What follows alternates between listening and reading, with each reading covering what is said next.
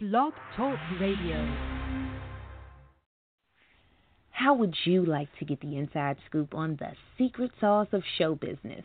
Imagine being ahead of the pack when it comes to knowing how to land that part you crave in that film, play, or TV program. Listen to the Inside Acting radio show hosted by William Powell, the king of DC media, at blogtalkradio.com. Search Inside Acting. What's going on, dear listeners? Welcome to another episode of the Inside Acting Radio Show. Tonight, I welcome comedian Daphne Dorman. And what you should know about her is that she is a Philadelphia native, and her career began a 12-year journey as a stage and TV actress, including a 2-year stint on QVC, where she represented the Memorex line of consumer electronics. And she also served as Director of Operations for the Actors Center of Philadelphia, where she also spent several years teaching improv and stage combat. And actually from there, she went on to start her own web development agency. She cut her teeth on websites and apps for local businesses and even worked with National Geographic photographer Steve McCurry, who was actually widely known for his famous photograph of the Afghan girl. That was back in the 80s. And after years of acting and running her own agency, she moved to Biako Island down in Equatorial Guinea. And that's an island way down 30 miles off the coast of Cameroon in Africa. Spent some years down there working, actually establishing a wildlife preserve. Preserving primates and sea turtles. Came back to the U.S., started working for SCS Global Services in Emeryville, California. And in 2016, she volunteered at the San Francisco LGBT Center, serving as an instructor for Transcode, a series of classes aimed at training transgender members of the community in a career and for a career in technology, and actually they emphasize on teaching people how to program for the internet. And she also now works as a senior software engineer for Venetti LLC. But one of the most notable things about her is that she recently started opening for Dave Chappelle, and Dave Chappelle has made a fantastic comeback in the last few years. Is very popular, and she's got actually involved with actually opening for many of his shows. So I see that Daphne is on the line. Let me go ahead and bring her on the air. She's going to tell us more. Okay, folks. Hello, Daphne. Hi there. How are you? Hey, I'm fantastic. So you've got to kind of take a deep dive and really tell us all about how you met Dave Chappelle and how that whole thing came about. I know you were involved in the Sticks and Stones show that he did recently on Netflix. So talk about that. Yeah, so it actually started, I was hanging out at a local bar. A friend of mine said, hey, I've got tickets to Dave Chappelle next week. Do you want to go? I mean, I'd always liked Dave Chappelle. He was never, I always thought he was funny. He was fine. He wasn't like my favorite comedian ever, but I was like, all right, well, yeah, sure, let's go see some Dave Chappelle. So we go to the first show, and, I had also looked up, I wanted to read about his comeback, and so I had seen this New York Times article, sort of giving him a little bit of flack for his interactions or his jokes about the trans community or LGBT community in general. So I thought it was a little bit unfair. So community, or that's what comedy is. We're allowed to make those kind of exceptions in comedy. So anyway, I decided to go to the show. And you'll hear him talk about it in Sticks and Stones. But basically, there was a woman in the audience at this very first show that I went to who. She was not super pleased with some of the Me Too jokes that he was making, and she chose to speak up. And it was really quite a dramatic moment, because here's Dave Chappelle, this superstar, all-star, very successful, well-known comedian in this tiny little place in San Francisco, 180 seats, And there's this woman who's like really sort of taking him to task, in a place where, by the way, every flat surface at the Punchline in San Francisco says no heckling. Basically, it says, shut up. But this woman, felt enough to challenge him on it. And instead of, Dave saying, to security, hey, get this woman out of here, or just, shutting her up or ignoring her, he chose to engage with her. He wanted to actually have the conversation with her about it. And she was unable to do that. She had a little bit of an emotional breakdown, and she left. She just storms out of the room, and you'll hear him tell that story in Sticks and Stones in the epilogue, which is a really funny story about it. So, he is, in fact, there trying to reclaim the room. We just had this very dramatic sort of exit of this woman, and he interacts with her friends who stay behind at the table to see the show. He's talking to them. And he decides to, move on away from it. Okay, well, we had this little blow up. Let's move on to something else. And so he moves on to some LGBT jokes. And one of the things he says is, the sort of going through each of the initials, the L's, the G's, the B's, and the T's. And he says, nobody hates me more than the T's. Then I catch more crap from the trans community because they all hate me. And since there had already been some audience engagement, I felt a little liberated to speak up. And I said, not all of us. And that sentence of me speaking up and saying not all of us began my introduction to Dave Chappelle. He looked right at me and he said, thank you so much for saying that. What's your name? I said, I'm Daphne. And so we had a couple little exchanges there, a couple sentences back and forth. But interestingly enough, my friend actually had 2 tickets that night, one for the early show and one for the late show. The late show we were going to with a bunch of friends, and the early show my friend and I just went together.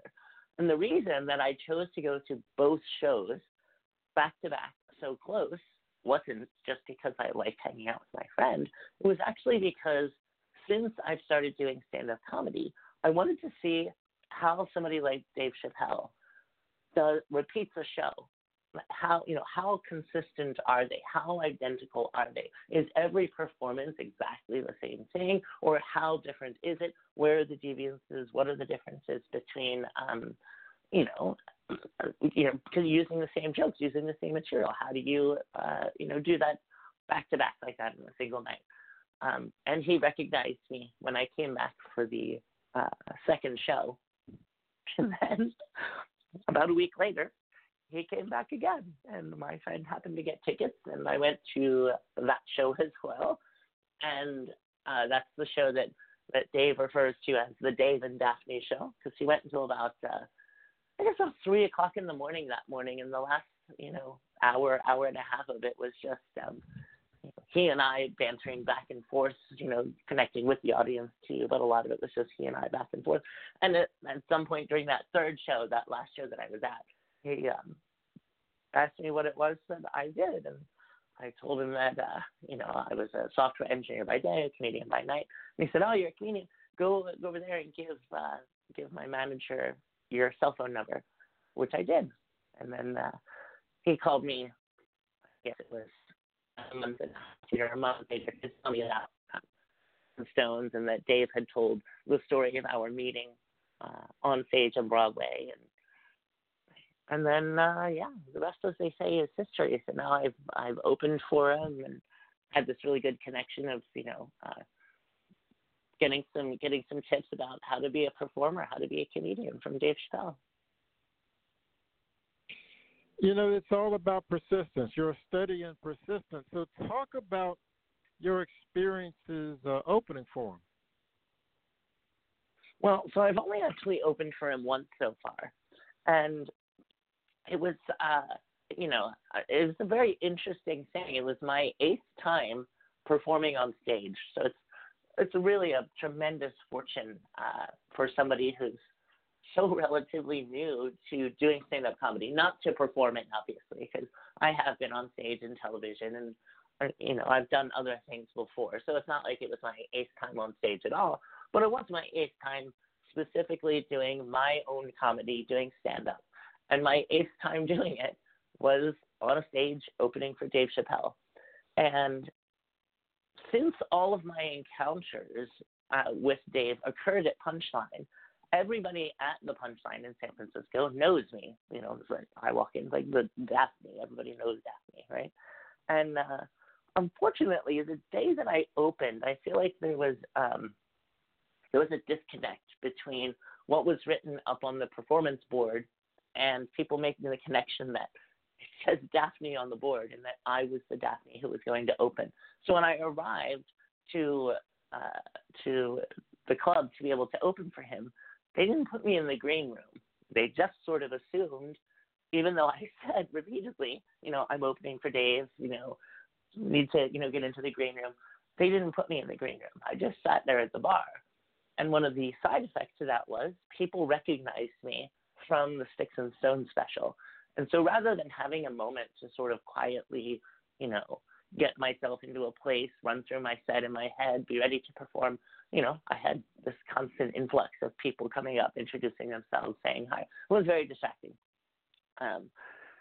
And, you know, I was also the very first performer that night. So there was already, you already know that that's going to be a difficult position. People are still getting seated. They're still getting their drinks. It's the first thing of the night, so they haven't been warmed up. You're basically the warm-up act. So there was already going to be a sense that, you know, it's not going to be a stellar performance. So I came off stage feeling, I've described my performance there as wildly adequate. But everybody else there, including Dave, was they were very supportive and complimentary and saying, you know, no, it was you did great, you were fine. That's, you know, that's what it was supposed to be. It was supposed to be like that. So I think as artists, we always tend to tear ourselves down and be very critical because we have in our head this image of perfection, this way that we know it can be. And we want to try and represent that in our art or in our lives or in whatever way. And so it's nice to have a mentor, to have somebody like Dave who does know, you know, he knows how to do perfect comedy, and he's had perfect nights and perfect specials, but he's also had not so perfect nights and not so perfect specials. And, you know, it was nice to hear him say, hey, no, it was great. You did good. It's what it was supposed to be. So. Yeah. So why did you decide to go into comedy? It was sort of an accident. Not really an accident, but a little bit of an accident. I've always been a writer and a performer. Obviously, you went through my Encyclopedia Britannica of a bio there at the beginning of the show, but I always had this last little peak, this last frontier, which was stand-up comedy.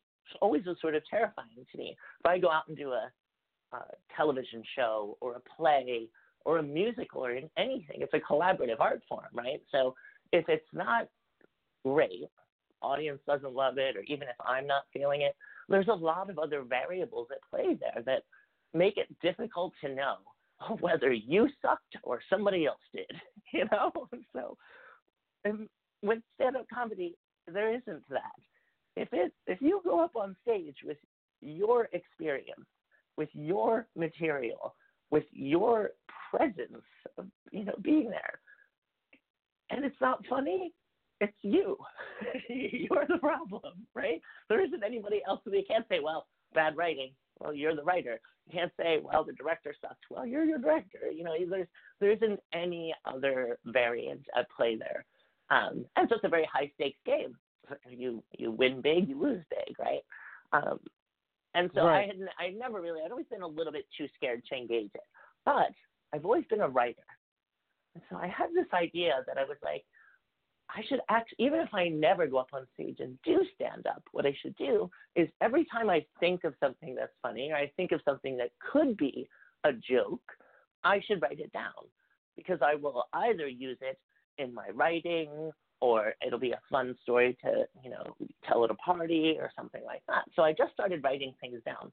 And I was backstage at a show once, just doing a play. I was backstage talking to other actors there. and I was reading through some of the material I had started to accumulate over about a year or so. A friend of mine who was backstage with me heard it, didn't say anything to me, heard it, made a little mental note, and then about 2 months later, she said, "Hey, I'm doing this big show. It's called Lady Extravaganza, opening at this theater here in San Francisco. Do you want to come and do stand-up?" And I was like, "Oh, yeah, sure. All right, let's time.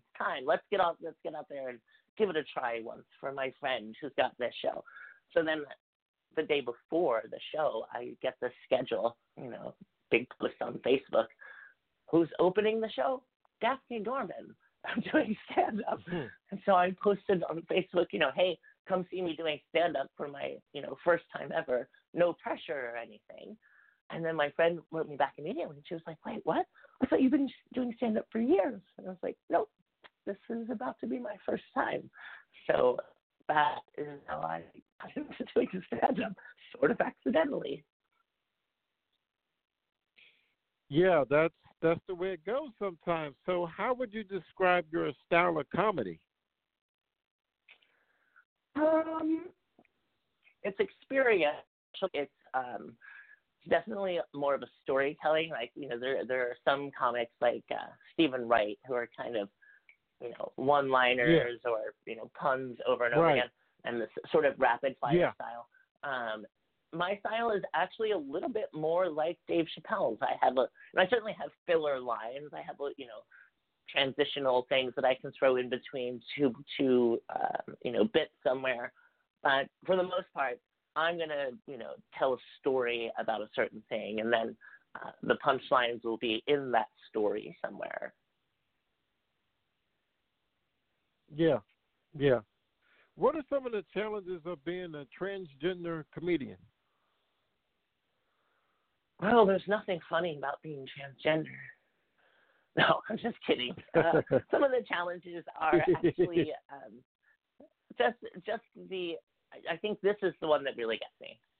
There are any challenges that you're going to face in life. Obviously, extend onto stage, right? So not always having opportunities, or not being invited, or people not knowing where you belong. I actually got a note from a producer. I guess it was about a week and a half ago, 2 weeks ago, who said, "Hey, do you think I would get in trouble if I invited a trans woman to do an all-female show?" It's like, well, of course you wouldn't get in trouble. Why would you think you would get in trouble for that? Like, that's what we are. That's what I am. So there's some of it that's like educating people, giving them an understanding of who we are, what's going on. But that exists in regular life as well. I think if I had to make a discernment between something that happens on stage that doesn't necessarily happen all the time in life, is that people think that there isn't going to be something that they'll get. Like, well, I'm not going to go see this transgender comic because I'm not transgender. It's not going to apply to me. But that's not really how any of that works. But there is that misconception there. You even hear it with, people talking about black comedians. Well, I'm not going to see a black comic. I'm not black. I don't understand that. It's not going to translate to me. It doesn't apply. And it's like, there are human truths. There are universal and cosmic truths. Thank God, because that allows for comedy to cross all kinds of borders and, to apply to all kinds of situations. So a lot of my jokes do translate. They're just about life, really. That's all. Yeah, is society these days too politically correct?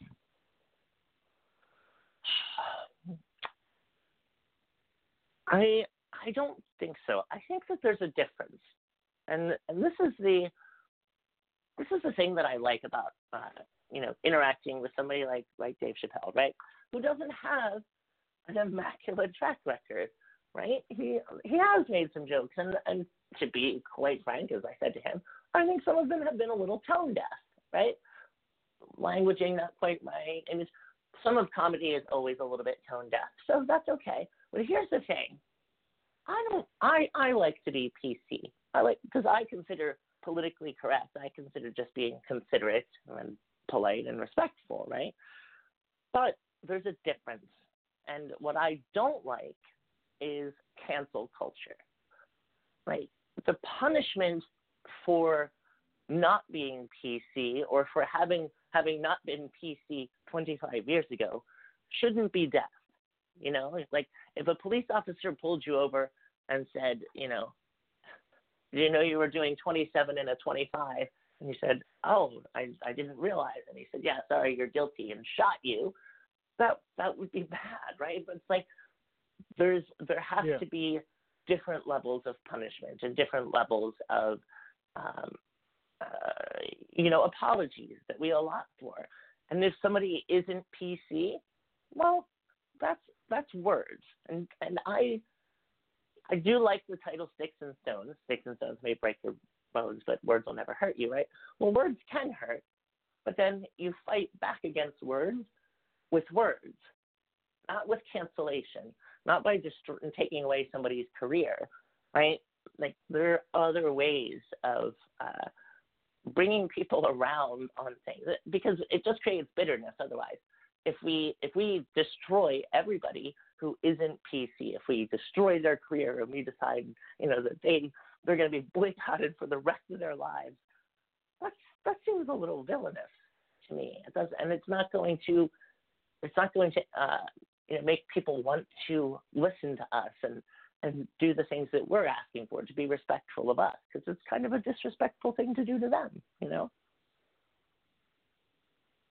Yeah, I think it's amazing that all of the examples of that you see out in the popular culture, people getting canceled and everything. So talk about your film work. I know you did a film, Elements Quest, and I know you've done some other work. So talk about some of your other work. Element Quest was actually a student film from the school down here. This is out in Livermore. Just a fun little. I actually haven't even seen that movie. I forgot it was on IMDb until you mentioned it to me. So I haven't seen Element Quest.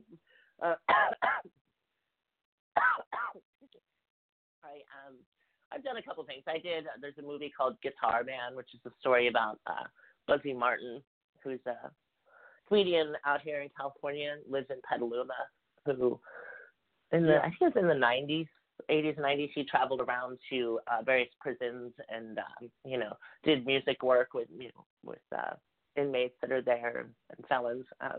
Really kind of a cool story there. So I was in, Guitar Man.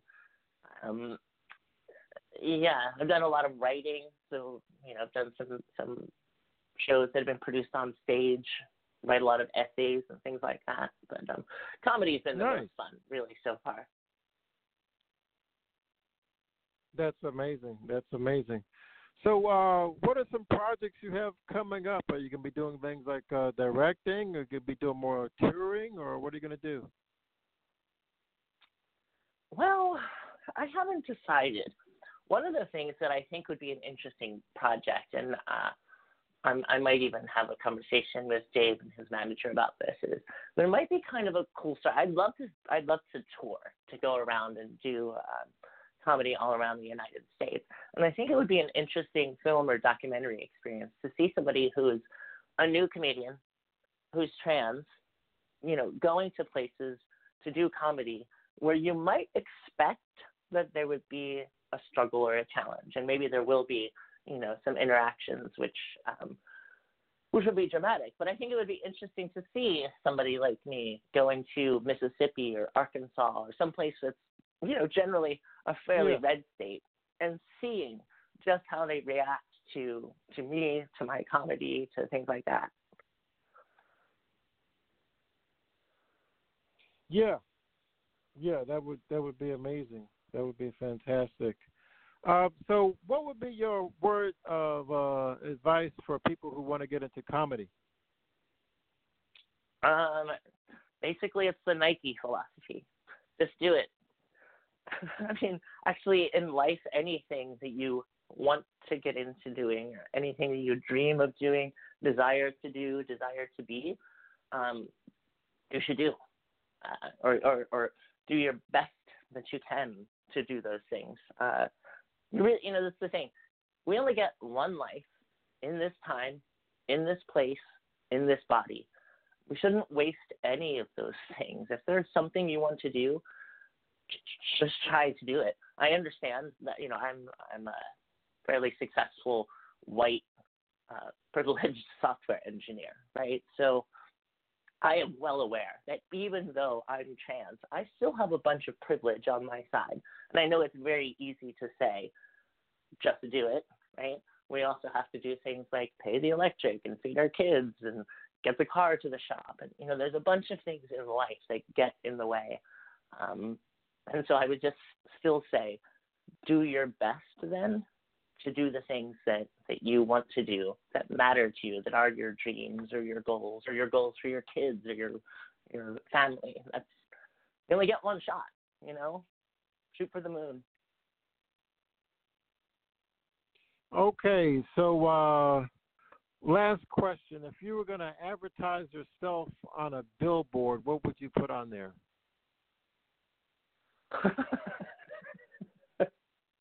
What would I put on the billboard? I think it was just I love this question. This is perfect. I think there would be a picture of me, and it would just say, Daphne Dorman, come see the double Ds. Nice. Okay, Daphne, well, I really enjoyed our conversation tonight. It was fun. Thank you. You too, William. Okay, well, break legs and everything you do, and have a fantastic night. Thank you. You too. Okay. I hope to talk to you. Bye. Yes. Bye. Good night. All right, folks, remember to break legs and everything you do. And have a good night.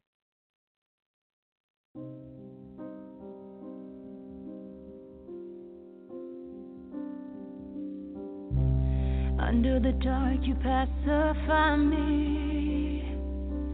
Hold my breath.